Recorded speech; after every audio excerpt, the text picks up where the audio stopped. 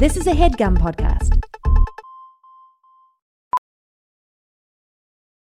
Professional welder Shayna Ford used VR training developed by ForgeFX to hone her skills as a welder. The more time that you spend practicing it, that's what separates a good welder from a great welder. VR training can help students like Shayna repeatedly practice specific skills. Virtual reality definitely helps because the more muscle memory that you have, the smoother your weld is. Explore more stories like Shayna's at meta.com/metaverseimpact.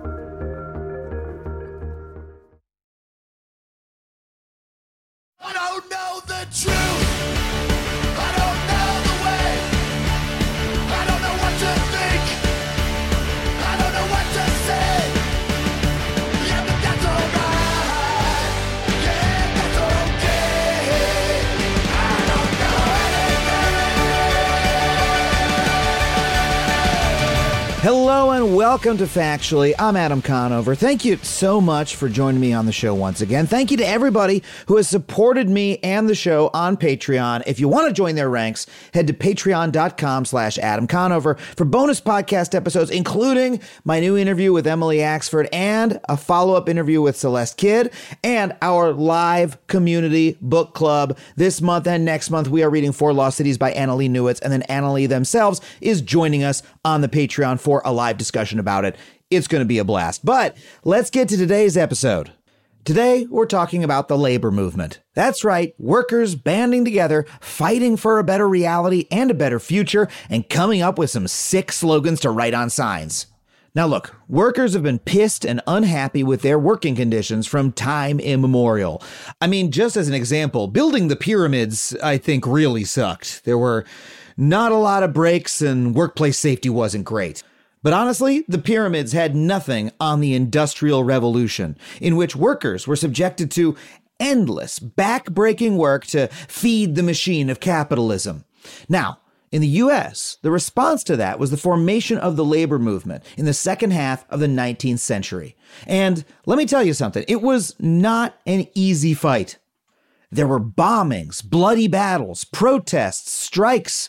In Homestead, Pennsylvania, a strike by Carnegie steelworkers led to a literal battle between them and hired Pinkerton detectives. Detectives who were sent there to brutalize and kill the workers. Of course, you didn't need to be whacked on the head with a truncheon to die for the labor movement. Unsafe working conditions led to the deaths of 150 women in the Triangle Shirtwaist Factory fire in New York, an event that arguably jump-started the modern labor movement, but at the cost of all those women's lives.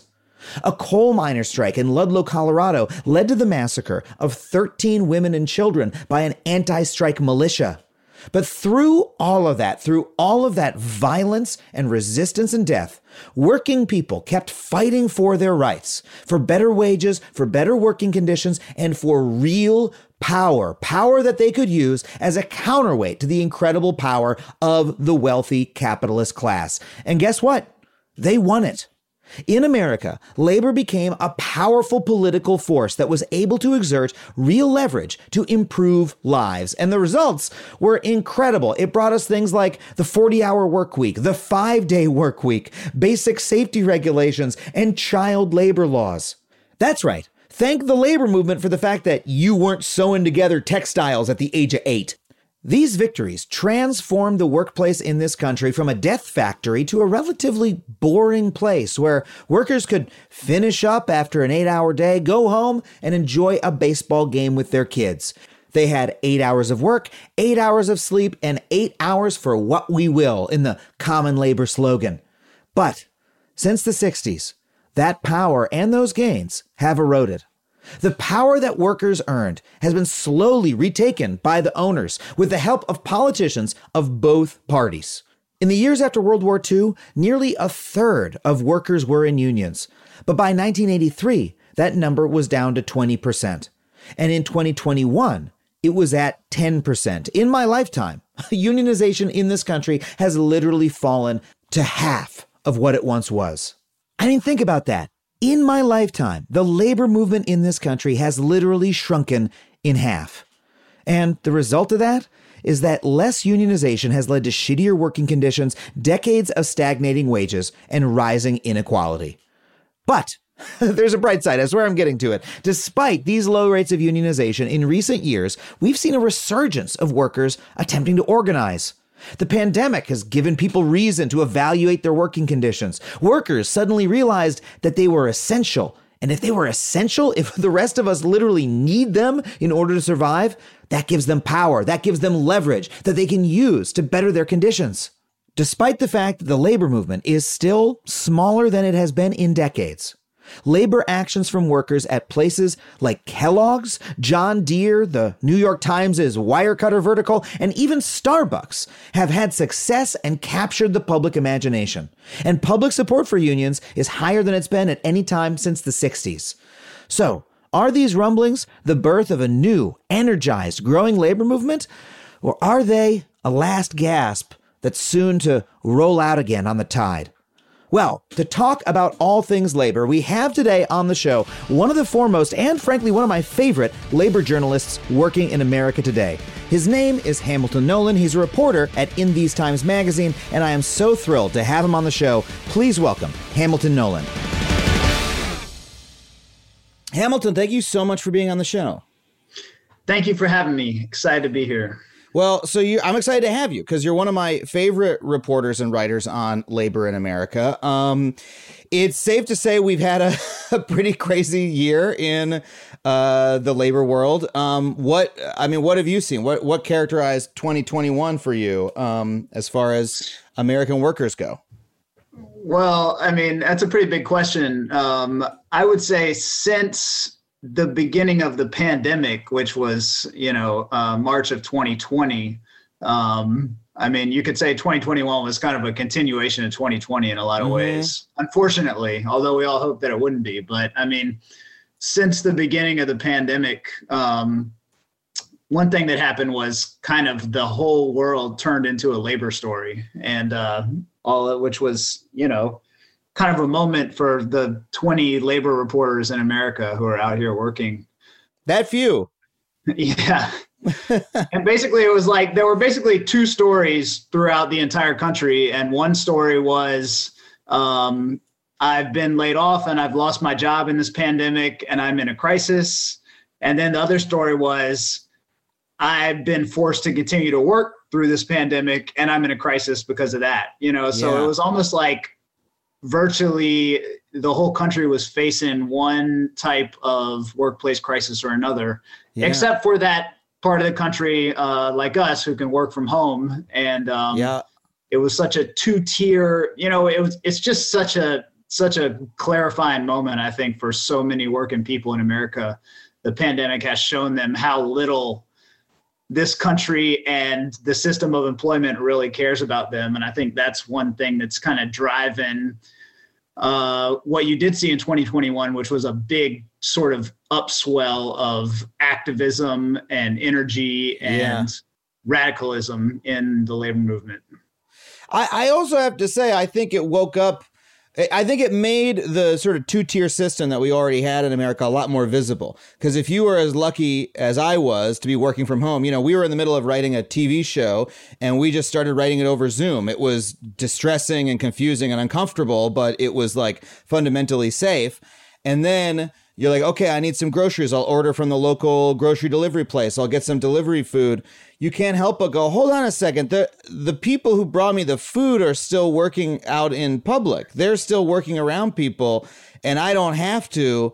They're a lot more precariously employed than I am. Holy shit! That at least was my experience. I'm sure there's a lot of people who didn't have that awakening, but I think that became a lot more visible to folks.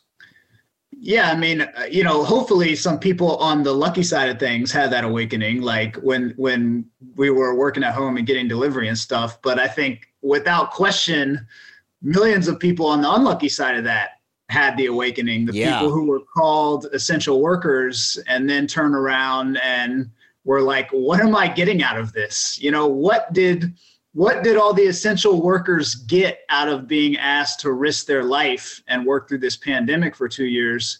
And the vast majority of them are saying, I didn't get anything. I mean, very little. I wrote a story about grocery workers last year, just about the workers at one grocery store through the pandemic, And you can multiply that across the whole country. And, you know, many grocery workers got quote unquote hero pay, which was like $1 or $2 an hour raise for something like a few months. And then they got that clawed back. I mean, they ended that and the pandemic continued and they got nothing. So, you know, the people who were called essential workers and who we all leaned on to keep this country going, that's where I think you're really seeing people waking up and saying, you know, we need a safety net. We need more than we got.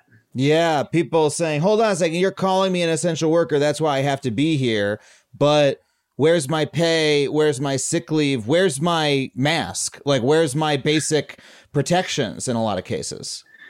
Yeah, I mean, people were, you know, and I mean, to be fair, I guess, like, to some extent, the whole country was pulling this out of their ass as the pandemic hit. But, yeah, you know, it did really show. I mean, meat packing workers who were dying on the line to, you know, continue giving us chicken nuggets, and teachers today. And I mean, everybody, delivery workers and paramedics and healthcare workers. I mean, all these people that we said to them as a society, you know, you all have to keep working.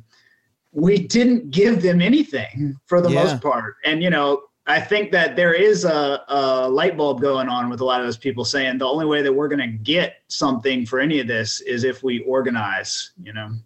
Yeah, and it's crazy just to say the number of jobs that suddenly became very dangerous. I mean, meatpacking was always a dangerous occupation, but the death rates in meatpacking among even government employees, USDA inspectors, were like dying at really high rates, in getting sick and dying in meatpacking plants very early in the pandemic. I remember there's a point at which, you know, grocery stores here in Los Angeles started to become like epicenters of infection about a year ago. It was wild. So let me ask, though, when you look at, let's take it back into 2020, was there an event? There have been so many, you know, strikes, protests, all of these, you know, mass mobilizations of workers or organizing. Was there one that made you say, okay, hold on a second, something is happening here? Man, it's a good question. You know, for me as a labor reporter and somebody who you know, follows these things more or less full time. I mean, what I saw at the beginning of the pandemic was really many, many symbols of what happens when the labor movement is weak, you know, and grocery workers are a great example of that, because if you think back to the early days of the pandemic, when the shutdowns really started, the amount of leverage that grocery workers had at that moment in time was infinite. You know, grocery workers could have asked for anything at that point and been like, we want $5 an hour raise. And they would have given it to them, because if they had started shutting down grocery stores, everybody would have panicked. Yeah. You know, and they didn't do that because fundamentally, you know, even though a lot of them do have unions, the labor movement itself is not well organized and strategic and powerful enough to put together demands like that and to execute them. So, you know, I saw for a lot of 2020, I really saw the weaknesses coming through. And then, you know, when you got into 2021, and you did start to see a lot more widespread, not just, you know, big strikes like the IATSE non-strike, but, you know, nurses went on strike. The mine workers in Alabama have been on strike and continue to be on strike.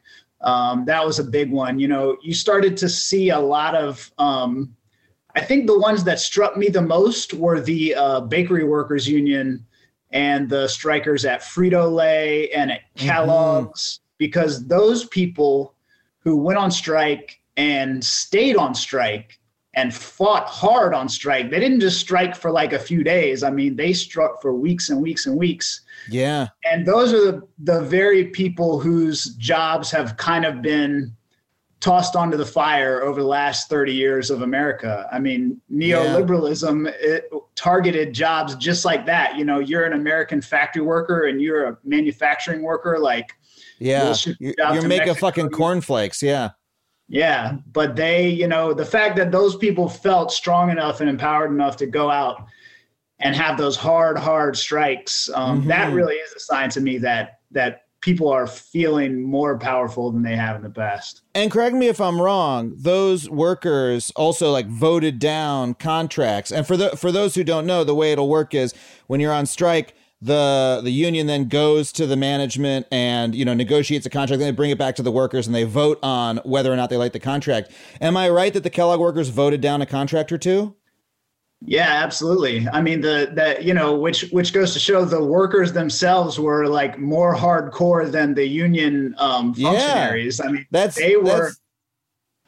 Yeah. And, and if people don't know, I mean, they're suffering. Like, it's hard to go on strike because you stop getting paid. So these are people who are not rich people in the first place, who were out there suffering economically. And one of their biggest issues was saying, we don't want two-tier contracts, meaning we don't want, new people to get screwed to benefit the more senior people. And that's like the kind of solidarity you love to see in the labor movement. And they really went for it, man. Yeah. And it's really impressive to have a job that's pretty precarious, like you said, that gets shipped to Mexico every day in America, and to be on strike, to be going without pay. And, your union negotiates a contract and they say, do you want this or not? And you say, nah, fuck this. This isn't good enough. We're going to stay on strike. That's like resolve and solidarity. That's what started to wake me up and say, okay, I feel like we're moving into something a little bit new here. Yeah. And, the nurses, the St. Vincent nurses in Massachusetts who were on strike for months and months and months over, the conditions that they worked under during the pandemic, and the mine workers in Alabama, the members of the United Mine Workers at Warrior Met Coal, who are still on strike, which is, I think, is the longest ongoing strike in America now, if I'm not mistaken. Wow. Again, those are people who have hard, dirty, dangerous jobs, who have traditionally been at the mercy of big companies, and they're going for it. There's a million reasons to give up on a strike, especially once it goes on for a while. I mean, people can be very gung-ho at the beginning of a strike and have all this energy and we're going to strike. But once it gets into weeks and weeks and months and the attention goes down and it gets cold and you're broke, the people that continue those strikes for a long time, I mean, that really, really does say something. Yeah. Well, I want to talk a little bit more about, you said that early on you saw signs of the weakness of American labor. And tell me more about what you mean by that and why these kinds of strikes are kind of a, departure or a surprise given that weakness. Yeah, I mean, the big picture of unions in America and organized labor in America is like, after World War II, unions in America were at their peak. There was a time in the 1950s when 1 out of every 3 workers in America was a union member. And unions really created what people think of as the American dream. I mean, the idea that you can have a one wage earning family that can live a middle-class lifestyle and buy a house and send your kids to college. I mean, that is to a large extent a result of really widespread unionization in America that pushed up the wages for everybody else. And, so that was kind of the high point. And then starting in the 70s and particularly starting with Ronald Reagan and deregulation and neoliberalism, the decline of unions has been really sharp and steady since then. And today we're at a point where it's about 1 in 10 workers in America are union members now. Wow. As compared to 1 in 3. So, I mean, it's a 70-year long decline, but it's really a post-Reagan era decline that kind of has been a big factor in the rise of inequality in America itself. I mean, the decline of unions and the rise of economic inequality are two sides of the same coin in America. And so, when you think about the latent power of organized labor and what it could be doing. Yeah. And then you compare it to the reality of organized labor power in America today. It's a little depressing. It's very easy to look at it and see the potential for what unions could do in America if we got our shit together. Yeah. versus the kind of paltry reality of what unions are able to pull off, you know? Yeah, and you say a 70-year decline. I also know we had Stephen Greenhouse, another labor reporter on the show, over a year ago now. We were mostly talking about the history of American unions. We talked about how it was like a 70-year fight to get to that point in World War II, starting in like the late 19th century of strikes and battles and violence, like police attacking labor organizers and, private security killing people, and like fighting to get laws put in place to protect the rights of workers. And so it was like, over a half century to get to that point. And now we've been backsliding for nearly as long. That's the kind of scope of history that'll really depress you after a while and say, oh my God, the weight of history is like on our necks here. Yeah. And, it's funny because in the United States of America, people don't learn labor history in school. I mean, you can graduate from high school and not really know anything about any of this labor history. But the reality is like those battles, those labor battles in the first half of the 20th century, those are the things, again, that set the stage for like the whole idea that you can have a middle class in America and that regular people can be empowered to live decent lives and have jobs that'll provide middle class incomes. All that came from, as you said, really, really bloody, brutal labor battles in the first half of the century. I remember one time I did a story in West Virginia, and I went and did some reporting on the mine wars, which were the mine workers in West Virginia in the early part of the 20th century had really rough labor battles with the mine owners who treated them as like indentured servants, basically. And there was one strike where the miners went on strike, and so they all lived in company towns. The mining company owned all their houses because they built the company town. So they evicted everybody from all their houses. Jesus. They all had to go live down by the railroad tracks in tents. They were still on strike. They continued the strike. They all moved into tents by the railroad tracks. And then the company would send trains down the tracks with guys with machine guns who would shoot the tents by the side of the track. And so the miners would put all their cookware and cast iron pots along the side of their tent to catch the machine gun bullets, and that's like the level of fight that people were willing to have to get a union in America, so like when you think about that, you're like, we can do it, we can do it. If my grandpa literally was putting up like cast iron Kevlar on his tent in order to win this, I can like maybe have a meeting with some coworkers to try to get organized. Well, tell me more about, you said that the workers at Kellogg's were like maybe ahead of their own union leadership. And this is something that like I think a lot of people don't realize, that like, unions can be led by different kinds of leaders. They can have different kinds of makeup. The union itself can be more or less positioned to go on a strike or really fight for its workers. Tell me more about that piece of it. Do you see that as a change? How have unions changed over that time? Yeah, absolutely. I mean, and this is not to say that the Kellogg's workers don't have good union leaders, but it's a pretty common phenomenon, actually, in the sense that, in a union, you have all the union members who are the workers who are working in the place and doing the work, and they're the members of the union. And then there's the kind of usually elected leaders of the union who are full-time union staffers who kind of lead the union.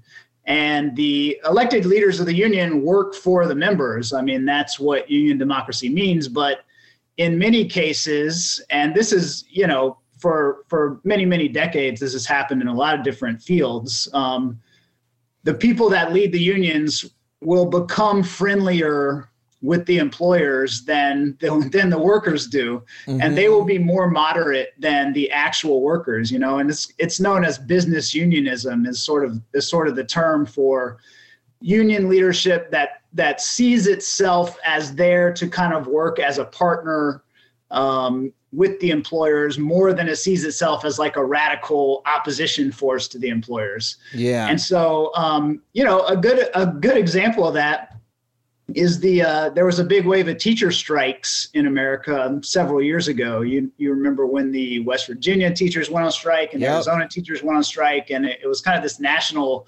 teacher strike wave. Here in LA, we had one too. Absolutely, yeah. And many of those teacher strikes were illegal because in a lot of states, because teachers are public employees, they're not allowed to go on strike by law. Mm-hmm. And so you had, the union leadership being like, sorry, you can't strike. And then all the teachers were like, we don't care. We're going on strike. And they were like dragging the union leaders behind them. Yeah. And so that kind of phenomenon is what you see when like the conditions on the ground get so bad that the actual workers are like, we got to do something. And the union leaders feel like they're in handcuffs a little bit. Yeah, I mean, is that an encouraging development for you when you see that? I mean, it would be encouraging if union leadership was always ahead. It was always able to lead the charge. That's what you want. Yeah, you want. Yeah, it's not always going to be the case, and on a national level, if you pull back and kind of look at the really big picture of like all of the labor movement in America, and you think about the AFL-CIO, which is the biggest, coalition of labor unions in America. Mm-hmm. You want to see like leadership from the top. What I want to see is like leadership from the top of the labor movement saying, we've had this 50-year decline and we are at a crisis point. We are at a point where it's extremely important for the future of America to revive organized labor and to give all these millions of people that say they want unions the opportunity to be in unions. Yeah. And we need to act with urgency. It always reminds me of climate change in a sense, where it's like, you want to see the urgency, you want to see the recognition that this is a really important problem and we have to act with urgency. And if we have to be radical, we got to be radical. And that's what you don't really see from the top of the labor movement so much, but you do see more and more from the grassroots. Yeah. And, it's really this dichotomy between, a worker powered union and a business oriented union, like you say, is like so visible to me. I'm a member of two unions. If I were both, you're a member of the Writers Guild East, right? I'm a member of the Writers Guild West. And so I'm a member of two unions. I know there's differences between unions. And what I'm wondering is, if this uprising with these workers who are sending back the contracts, if this has a chance of pulling some of those business oriented unions in more of a democratic direction, maybe some of those members say, all right, well, hey, now that I'm active, maybe I'll run for president or, participate in the democracy a little bit more. Do you think we could see that? Yeah, absolutely. I mean, everything you said is true. I bet I can guess which union is which, but I won't. I won't do that right now. But it's true that yes, what you're saying is it's already happening. Actually, I mean, the United Auto Workers, for example, just had a big referendum inside their union to make their voting process more democratic. The Teamsters just tossed out their leadership for kind of the same reason. You're seeing these like old line unions that got very institutional are kind of getting shaken up by the grassroots, and, IATSE last year, IATSE built to a big strike threat last year. It would have been the biggest strike of the year. I think it was 60,000 workers in IATSE. They held a strike authorization vote that was, I believe, close to 99% yes. So 99% of the people said, yes, we are willing to go on strike. Go in there. And then the union leadership went in there and brought back to the workers a contract, to which I'm not an IATSE member, and so I don't have an opinion on whether it was a good contract or not, but the voting process and the way that IATSE does the votes, actually part of the union actually voted against the contracts, and yet because they use this weird electoral college style ratification system, they end up ratifying the contract. So, as you also know, as a union member, it's the blessing and the curse. I think unions are probably the only actual democratic institutions that a lot of people will ever be in their life, because there's not a lot of actual democracy in America. So it's great. And it's awesome to be in a democratic union and see that process. And at the same time, you can see what a pain in the ass democracy is. It's like the worst pain in the ass you'll ever participate in. You know? So many meetings. Yeah. Just to talk about, before we go to break, I want to talk about one more big organizing drive we've seen lately. The Starbucks workers organizing in Buffalo and starting to organize elsewhere around the country. It got a ton of news. First of all, because Starbucks is a big national brand that people, interact with on a daily basis. So I understand why it would be in the news. But it also struck people, I think, as like especially unlikely. We ended up being national news. The fact that a Starbucks of 15 employees or something like that ended up unionizing. That was front page news. Why was that such a big deal? Yeah, it's really interesting. I mean, Starbucks a really great campaign. I mean, it's the union is called Workers United. They're a very kind of democratic grassroots union. And what they did was they were like, okay, we want to unionize Starbucks. What should we do?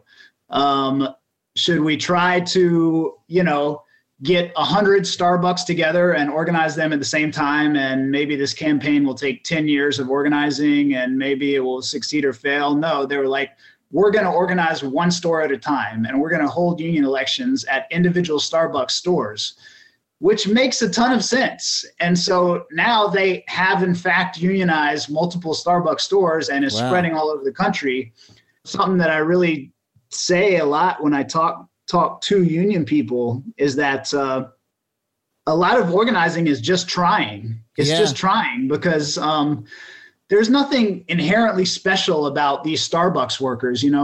I was a reporter at a website called Gawker, and Gawker unionized in 2015.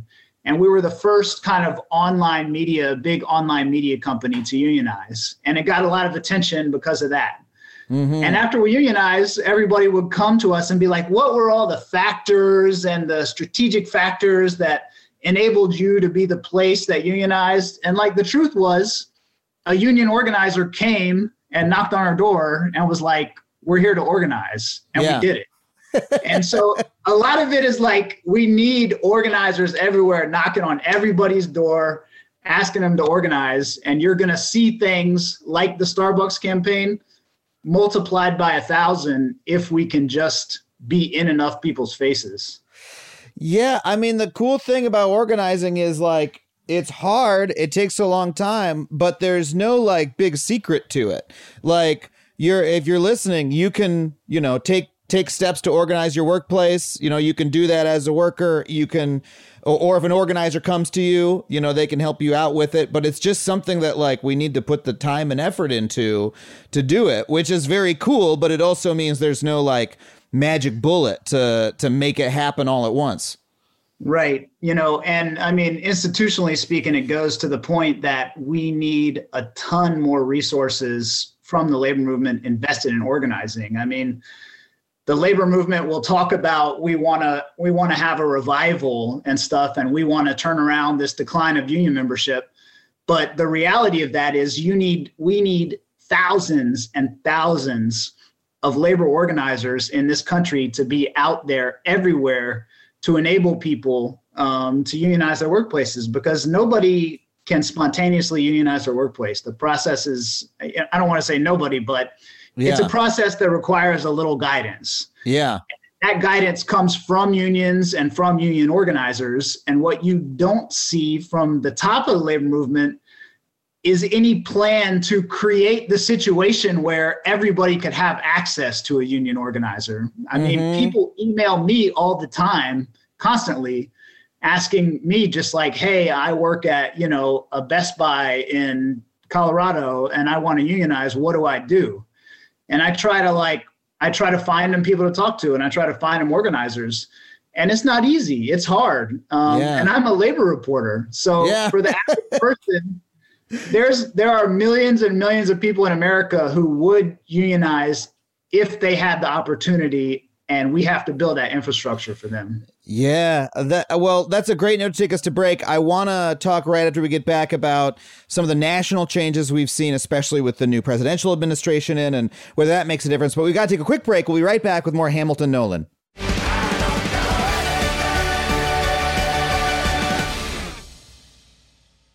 As a Factually listener, you're probably aware of my unwavering commitment to online privacy. Well, Delete Me has been an indispensable tool for me for many years, long before they even started advertising on this show. I've been using their wonderful service. In today's digital landscape, it's alarmingly easy for data brokers to traffic your personal information online. In fact, I would almost guarantee that your personal information is on multiple data broker sites on the internet right now. It's not even the dark web, it's the regular web. These data brokers may be peddling and exchanging your name, phone number, and home address, all without your knowledge. And trying to locate and remove all this data yourself can feel like an impossible task because there can be dozens of these sites. But that is what Delete Me does for you. Delete Me's team of experts scours the depths and the breadth of the internet to locate and remove your personal data. Within just 7 days, you'll receive a comprehensive report detailing their findings and what they have removed. It can be hard to believe, but approximately 41% of Americans find themselves vulnerable to various forms of online harassment,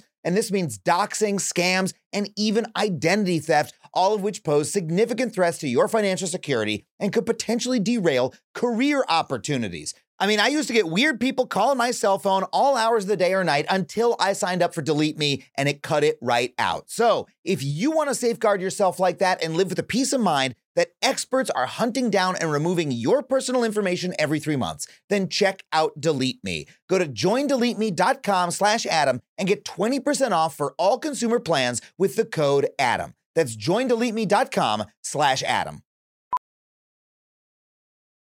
As a professional welder, Shayna Ford uses Forge FX to practice over and over, which helps her improve her skills. The more muscle memory that you have, the smoother your weld is. Learn more at meta.com/metaverse impact.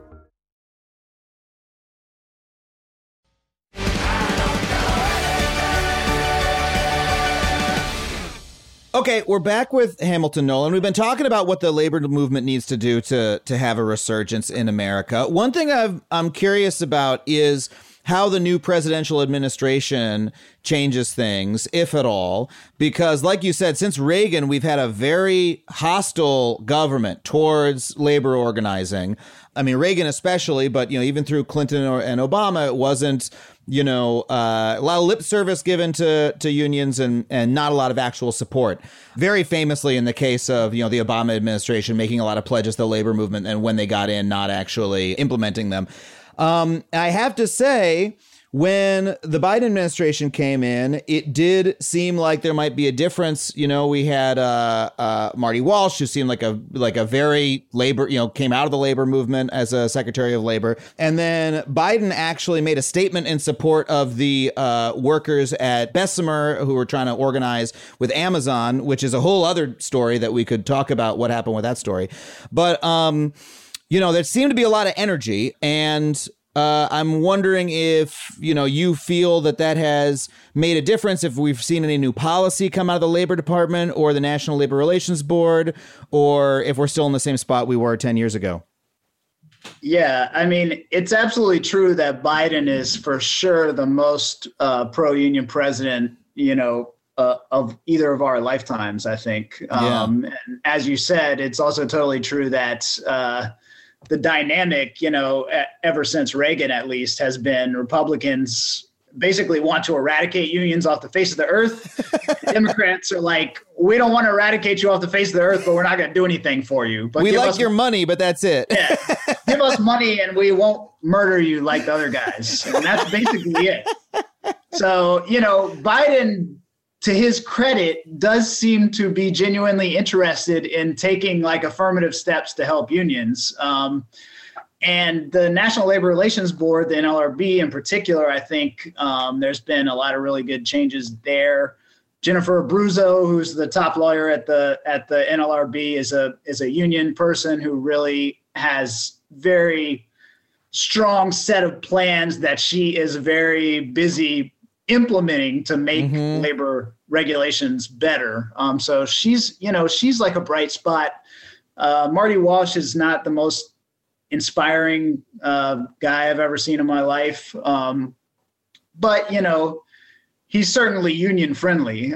Sure.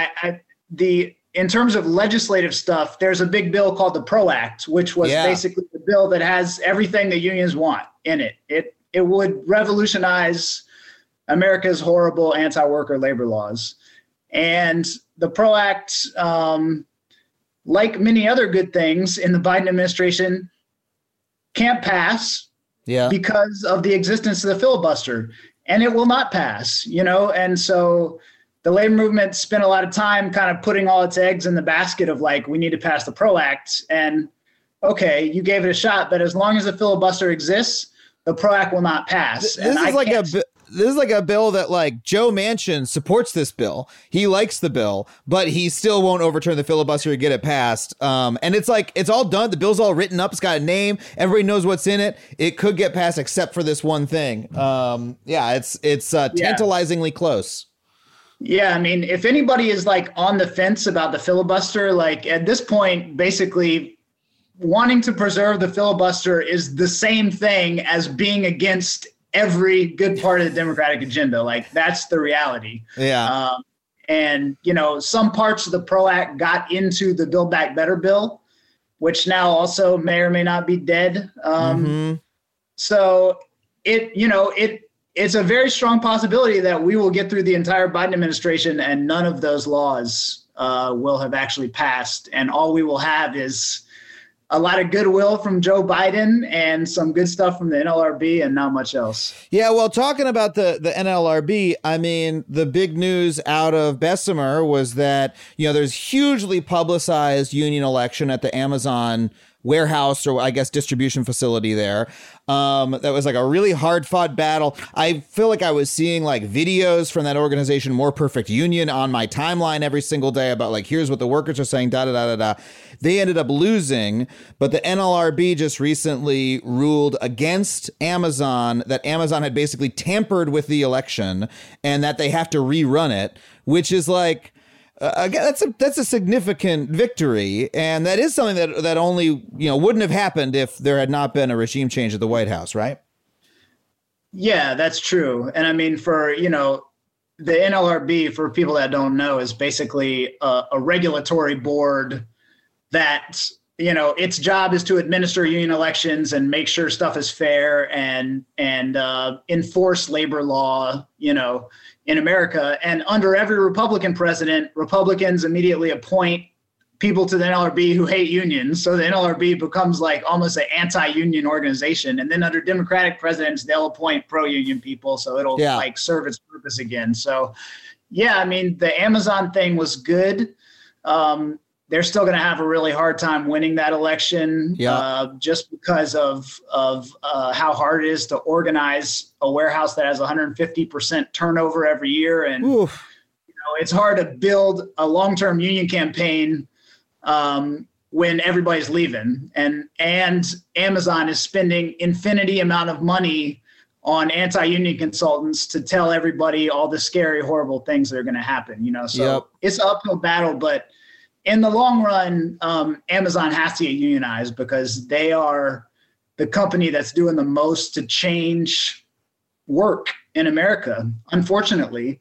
And if we don't unionize Amazon, it's going to have so many horrible trickle-down effects on the American workplace that I don't even want to think about it. Yeah, and the really frightening thing is the way that these companies now sort of purposefully arrange their businesses in order to reduce worker power and reduce the chance to organize. So like you said, Amazon, they have a factory with 150% turnover, or a warehouse. So, they had an election, a year ago now. And now, a year and a half later, if they have the same election again, it's entirely new people. Like it's those people who were there before saying, yeah, we got to vote yes. All those people are gone and there's new people in, which is crazy. Or if you look at, Uber and Lyft and sort of gig companies are specifically structured around making sure that workers have the least amount of work, have the least amount of power possible. Workers for those companies can't even talk to each other. They don't even know who else is driving for Uber unless they go on some message board that like 0.01% of Uber drivers go on. And so those are if we allow those practices to sort of calcify and become par for the course, it's like they'll be with us for a long, long time. The battle really is right now. Yeah, absolutely. And I mean, what's called the gig economy, which is a very friendly name for something that's really an incredibly pernicious practice, which is basically the destruction of full-time employment in America. Yeah. And I mean, so people who I know, like everybody doesn't follow labor issues that closely necessarily, but I mean, people should really be conscious of the fact that all of these companies out here that call themselves gig companies and gig work, and we provide flexibility for your side hustle and blah, blah, blah. Like the underlying idea of all of those companies is that in the past, you know, if you wanted to run a taxi company, you had to hire taxi drivers and you're a taxi driver. And the idea of Uber is we'll be a taxi company with no employees. And if the company doesn't have any employees, they don't have to follow a whole set of labor laws that apply to employees. Gig workers are legally prohibited from unionizing. You cannot unionize in America by law if you are not a full-time employee. So their workforce cannot unionize. They don't get benefits. They don't get workplace protections.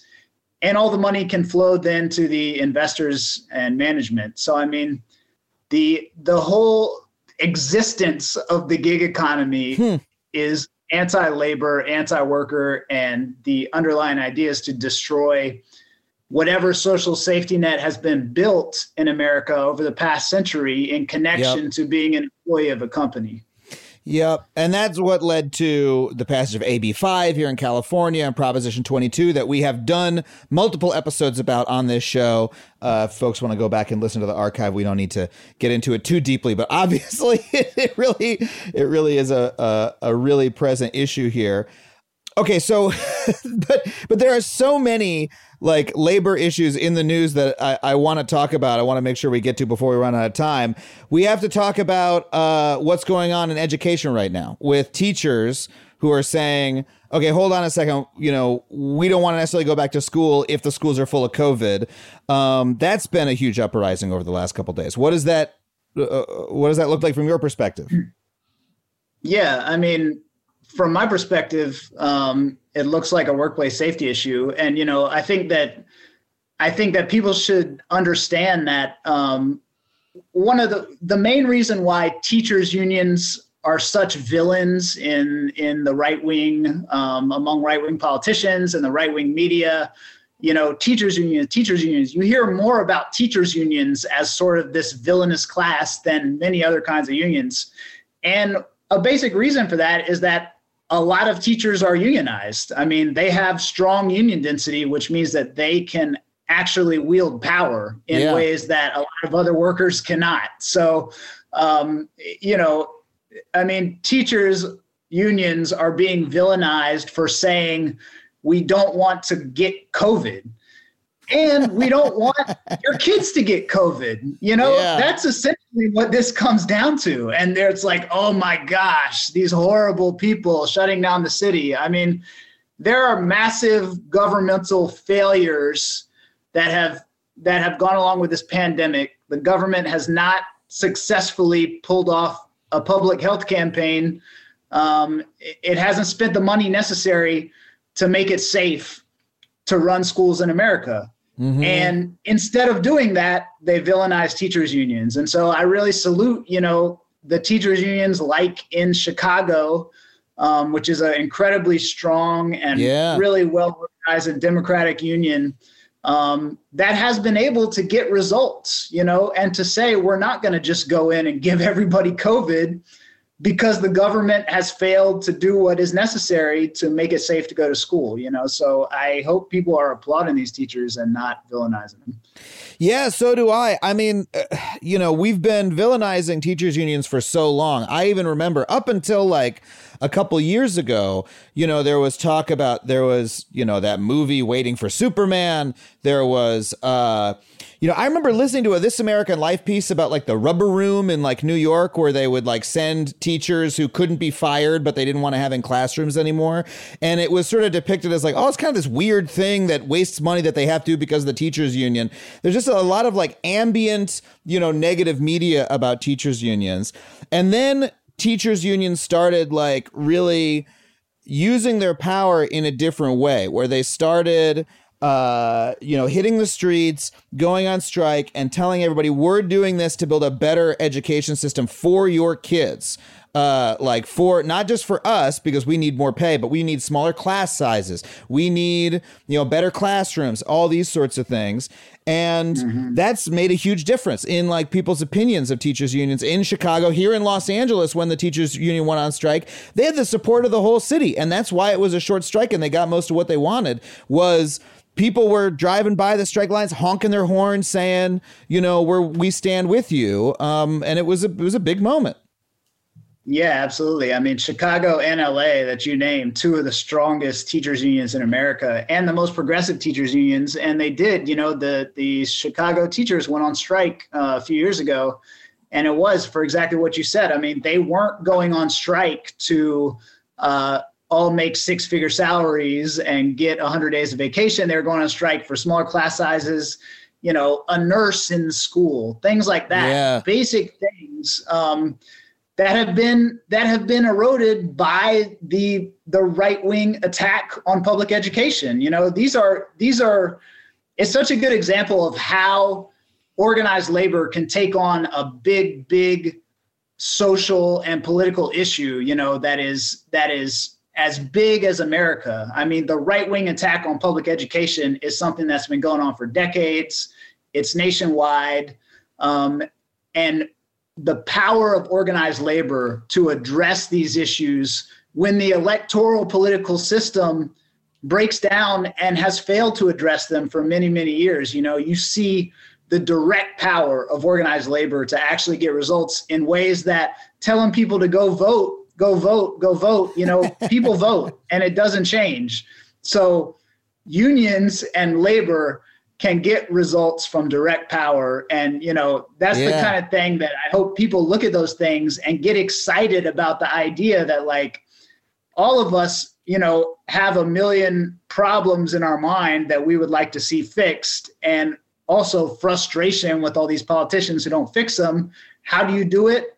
Unionize, and you can wield that power directly. Dan, that would have been an amazing note to end on, but I want to talk to you for another 10 minutes at least. So we'll have to get to those inspiring heights again in about 10, 15 minutes. But I want to ask you about a recent piece of yours that I read that really blew my mind about the conditions faced by returning to supermarket workers at Kroger Supermarkets, which is a conglomerate that owns a bunch of different supermarkets all across the country. It's the biggest grocery chain in the country, right?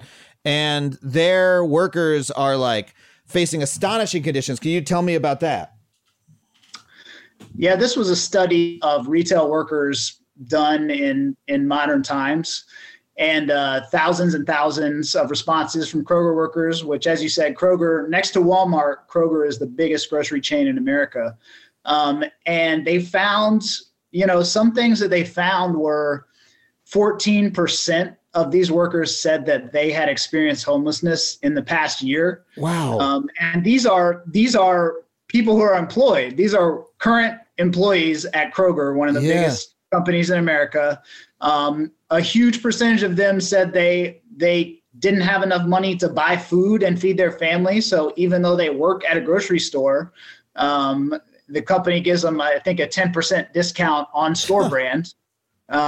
You had these workers who cannot buy food, cannot pay their bills, and in many cases experience homelessness. And it was such a clarifying look at what we accept for a huge number of retail workers in America. I mean, this whole country runs on a workforce of people that are not the stereotypical welfare queen, too lazy to work, blah, blah. We're talking about people who bust their ass and work hard, super hard, and cannot pay the bills. And this, I think it was a taste of a much, much larger problem. Yeah, I mean, 15% of their workers experienced homelessness in the last year. Were homeless at some point, at the very least sleeping in their car, while working full-time at Kroger, potentially full-time. I mean, that's unbelievable to me. It's sadly believable, but it's one of those numbers that really does not lose its ability to shock. Yeah. And, it's like, as a society, who is responsible for this? Whose problem is this? I mean, is it Kroger's problem? Because in that case, Kroger needs to give $10 an hour raises to their whole workforce. Is it the government's problem? If it's the government's problem, we need a huge expansion of the social safety net to prevent these things from happening. But, I think the real answer to what the American power structure thinks is that it's their problem. It's your problem. If you work 38 hours a week for Kroger and sleep in your car, we don't care. And that's the reality of the way that America behaves, because we don't hold the employers responsible and we don't hold the government responsible, and we rest everything on the shoulders of these working people. And this is, by the way, your reporting covered that Kroger knew this about his workers, that there's like a fucking PowerPoint that they presented to the executives. Hey, just so you know, a whole bunch of our workers are basically homeless, need government assistance of food stamps to survive. And, that's like actually bad for business. It's like not great. And they just kept doing it anyway. It's like shocking.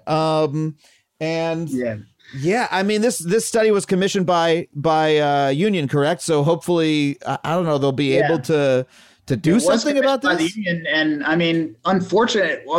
What's kind of sad about it is that all the people who were surveyed are union members. Also, wow. All of these workers are members of the UFCW, the union that has a lot of the Kroger workers, and so these numbers are probably better than what you would see at a lot of other grocery stores that don't have unions. Wow. Again, it points to the need to anybody who thinks things are too radical. I mean, clearly we need to be more radical, because this is the situation that we're dealing with today. Well, and things are getting more radical. We've talked about all these different uprisings, strikes, near strikes, new people organizing. There's like it feels like a wave is happening. And I'm curious what you think about the prospects for that wave, because, often when you're in the middle of it, you don't see the backlash that's coming. You don't see the ebb. You don't see how things are changing. And so since so much of this is powered by the pandemic, my worry is that, 2 years from now, when, God willing, the pandemic is much less at the forefront of our minds and hurting and killing a lot less people, that, we may start to see the pendulum swing in the other direction too soon. I'm curious what you think about the future. Yeah, absolutely. I mean, what we can say for sure is that we are currently living in a moment where the majority of American workers say that they would like to have a union if they could, that people are pissed, that people are going on strikes, that organized labor is visible in the public mind and in the media in a way that it hasn't been for decades. There's more energy behind organized labor and enthusiasm. All the ingredients are in place to really have a resurgence of organized labor. And the question to me is the labor movement itself capable of harnessing that energy? I mean, when we talk about reviving the labor movement and bringing back unions, we need to unionize tens of millions of people. I mean, conservatively, we should be unionizing millions of people a year to see the trend going in the right direction. Yeah. And we don't see the resources or the infrastructure or the plan from the union side that would make that possible. And so I think 2022 is going to be a year where we see if the labor movement itself is capable of rising to this challenge, or, as you said, like, moments always pass, and the pendulum always swings. And so we're either going to grab the opportunity or it's going to be a tragedy. And I'm writing a book about it this year. So buy that book in a couple of years, we'll find out. Incredible. What's the book going to be called? The book is called Year of the Hammer. That's a badass title, dude. Thank you. So look, we've talked a lot about what the union leadership needs to do in order to help, create this wave and help create this resurgence. But for folks listening who are like, well, hold on a second, I want to be a part of this, and I'm not in a union right now, that person who's maybe thinking about, DMing you on Twitter and saying, hey, Hamilton, how do I organize my workplace? What do I do? What do you tell those people? Why don't you hit some of those answers right now and let us know, what's step 1, 2, and 3? Yeah, I mean, the short version is that if you are interested in organizing your workplace, talk to a few people at work that you trust, that are not going to run their mouth a lot. Try to see if you can get a small amount of interest together. People are interested in organizing. Talk to people about why you're interested in organizing. Talk to people about why you think this is necessary, why you think this could help you out at work. Get a little bit of interest going, and then get in touch with a union organizer and get yourself and maybe a few people that you work with in touch with a union organizer and start talking about the actual process of organizing your workplace. You can also just look up unions in your area, ask people that are in unions if they can refer you to somebody, or you can always DM me on Twitter if you find anything else to do. But somebody, we're going to find you an organizer to talk to one way or the other. Incredible. Hamilton, man, I can't thank you enough for coming on the show. Where can people find your reporting on labor? I assume they can follow you on Twitter, but where can they find your work? Yeah, I'm a labor reporter for In These Times magazine, inthesetimes.com, a great lefty politics and labor magazine that I hope people will subscribe to. And I'm at Hamilton Nolan on Twitter, and going to be writing that book. So check that out a couple years down the road. Hell yeah. Thank you so much for coming on, man. It's been great having you.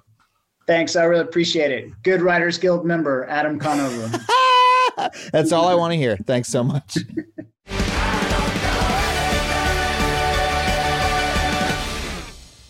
Well, thank you once again to Hamilton Nolan for coming on the show. I hope you loved that conversation as much as I did. And that is it for me this week on Factually. I want to thank my Patreon supporters, Alan Liska, Antonio LB, Charles Anderson, Chris Stahl, Drill Bill, M, Goddess Morgana, Hillary Wolken, Kelly Casey, Callis Freeney, Michael Warnicki, Michelle Glittermum, Paul Mausch, Robin Madison, and Spencer Campbell. If you want to join their ranks, once again, the site is patreon.com/Adam Conover. I also want to thank our producers, Chelsea Jacobson and Sam Roudman, our engineer, Ryan Connor, the fine folks at Falcon Northwest for building me the incredible custom gaming PC that I'm recording this very episode for you on, and of course, Andrew WK for our theme song. If you want to find me, you can find me at Adam Conover, wherever you get your social media, or at adamconover.net. If you want to send me an email, you can send it to factually@adamconover.net. I, of course, always love hearing from you, your pitches, your thoughts, your ideas, or even your horrible swear words, okay? Well, okay, not the last one, but, let's be nice. But email me whatever you'd like, okay?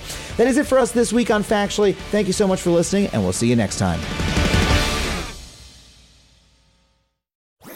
That was a HeadGum podcast.